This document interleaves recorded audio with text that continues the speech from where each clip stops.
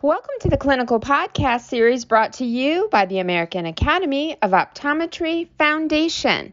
I'd like to thank our topical editor and host today, Dr. Mika Moy, and our topical expert, Dr. Andrew Mick.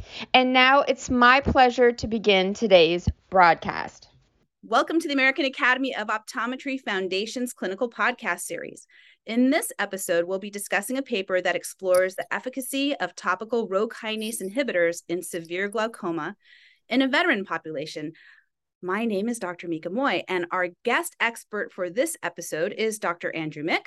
Dr. Mick completed a residency in ocular disease and is currently a clinical attending at the San Francisco VA Medical Center, where he works with many veterans with glaucoma. Welcome, Andrew. Thank you for the invitation. I will also comment that this paper was published in the Academy's own journal, Optometry and Vision Science. So we'll be discussing an article that is part of the Academy family.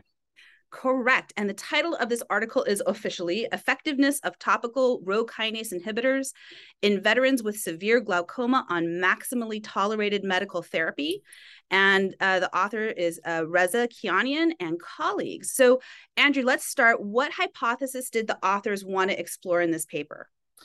Well, the authors were essentially attempting to answer the question of whether or not the addition of notarsidil, a rh-Kinase inhibitor, to the management of, or I should say, the glaucoma drugs that were being prescribed to a group of veterans within the West LA VA healthcare system who had advanced glaucoma and were on maximum medical therapy. I'll put that in air quotes because that varies from person to person. But in the study, it was anywhere from 2 to 4 baseline drugs before the notarsidil was answered. So I realize I phrased that as a question. So you asked me about a hypothesis. So I'll say, does notarsidil have additional beneficial effect when added to multiple other drugs in a veteran population was the hypothesis that was being tested.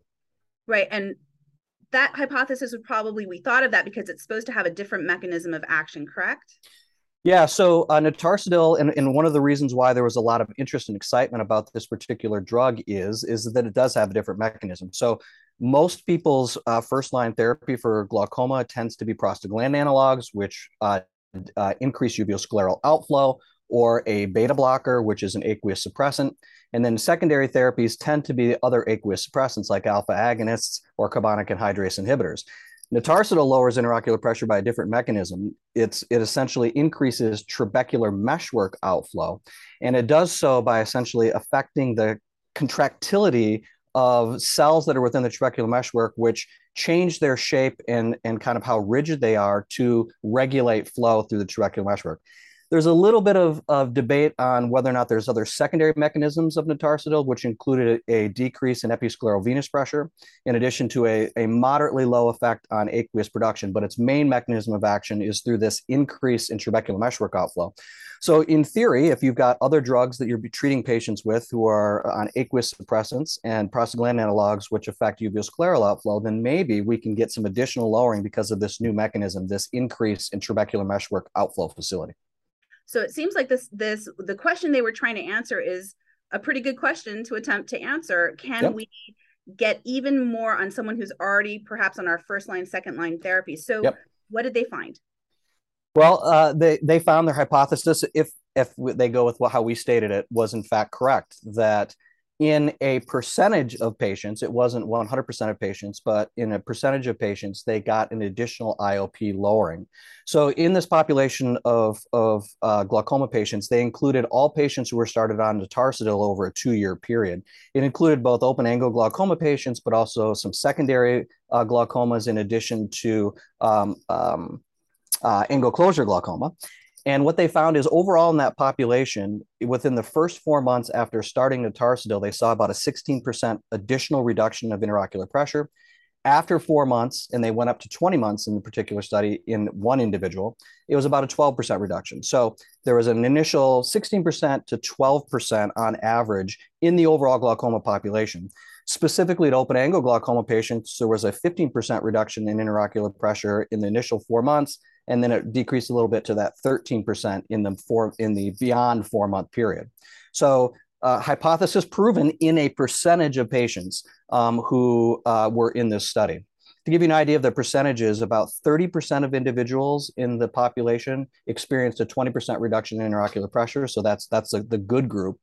But they also were very honest and pointed out that about 40% of individuals failed to have a 10% lowering. So there were definitely some folks that did not have a significant lowering. And that 40% went to 57% in that second period after 4 months. So it was variable, but a significant percentage of people did have a significant amount of lowering. So hypothesis somewhat proven. Okay. Well, would you say there were any particular strengths or limitations in the design of the study?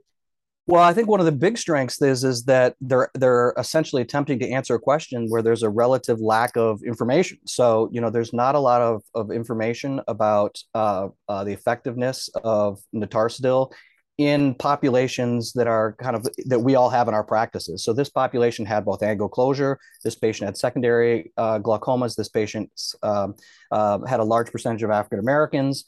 So I appreciate that the authors attempted to answer this question.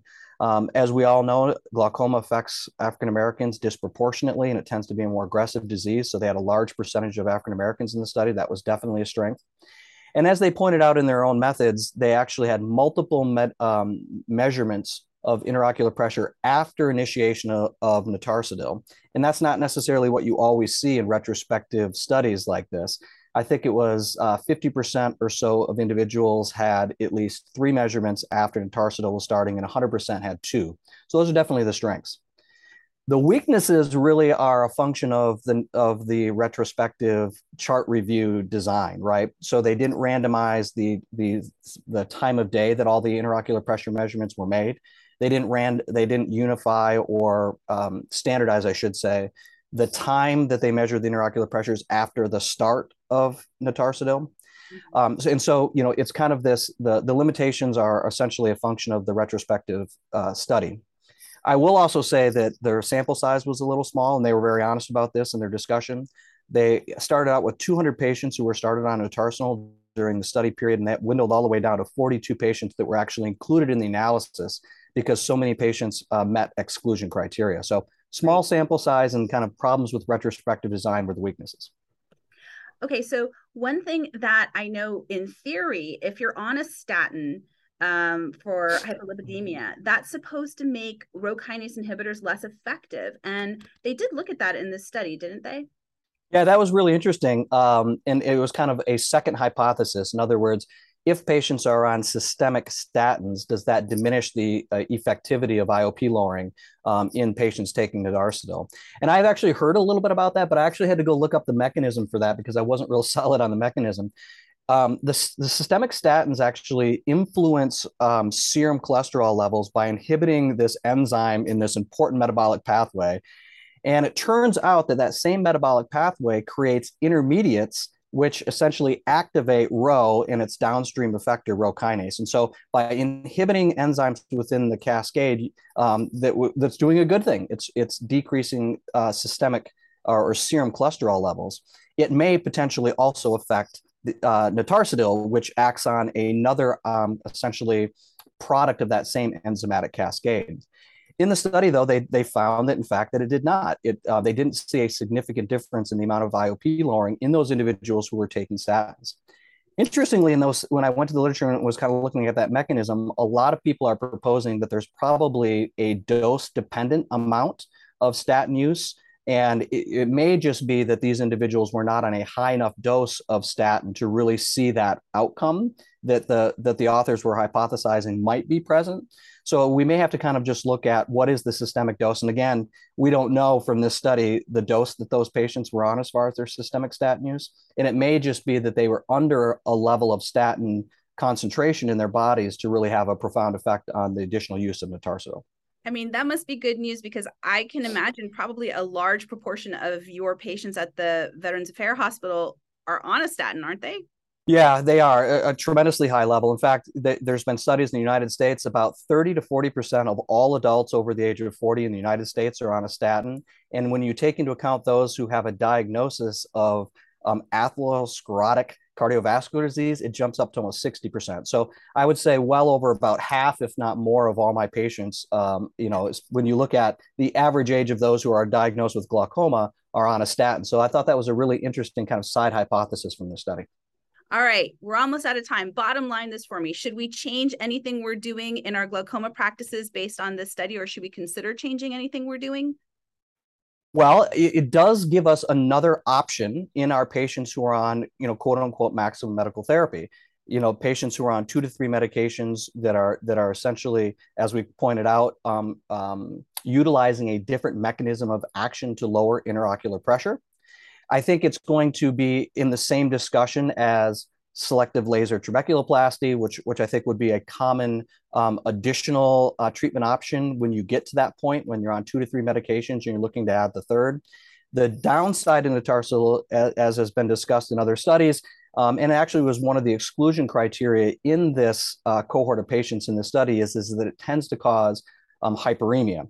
In the trials, the Mercury trial and the Rocket trial, which were essentially the trials that allowed it to be approved for use in the United States, hyperemia significantly was found in about 50% of patients. And so a lot of these patients already have some hyperemia, and the addition of intarsidil would push them a little bit further.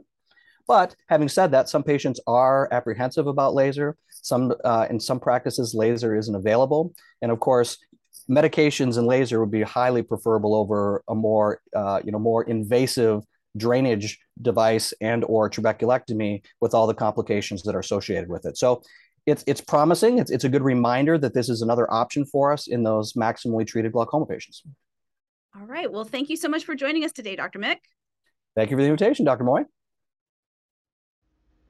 And a special thanks to CooperVision for their educational grant to make it all happen.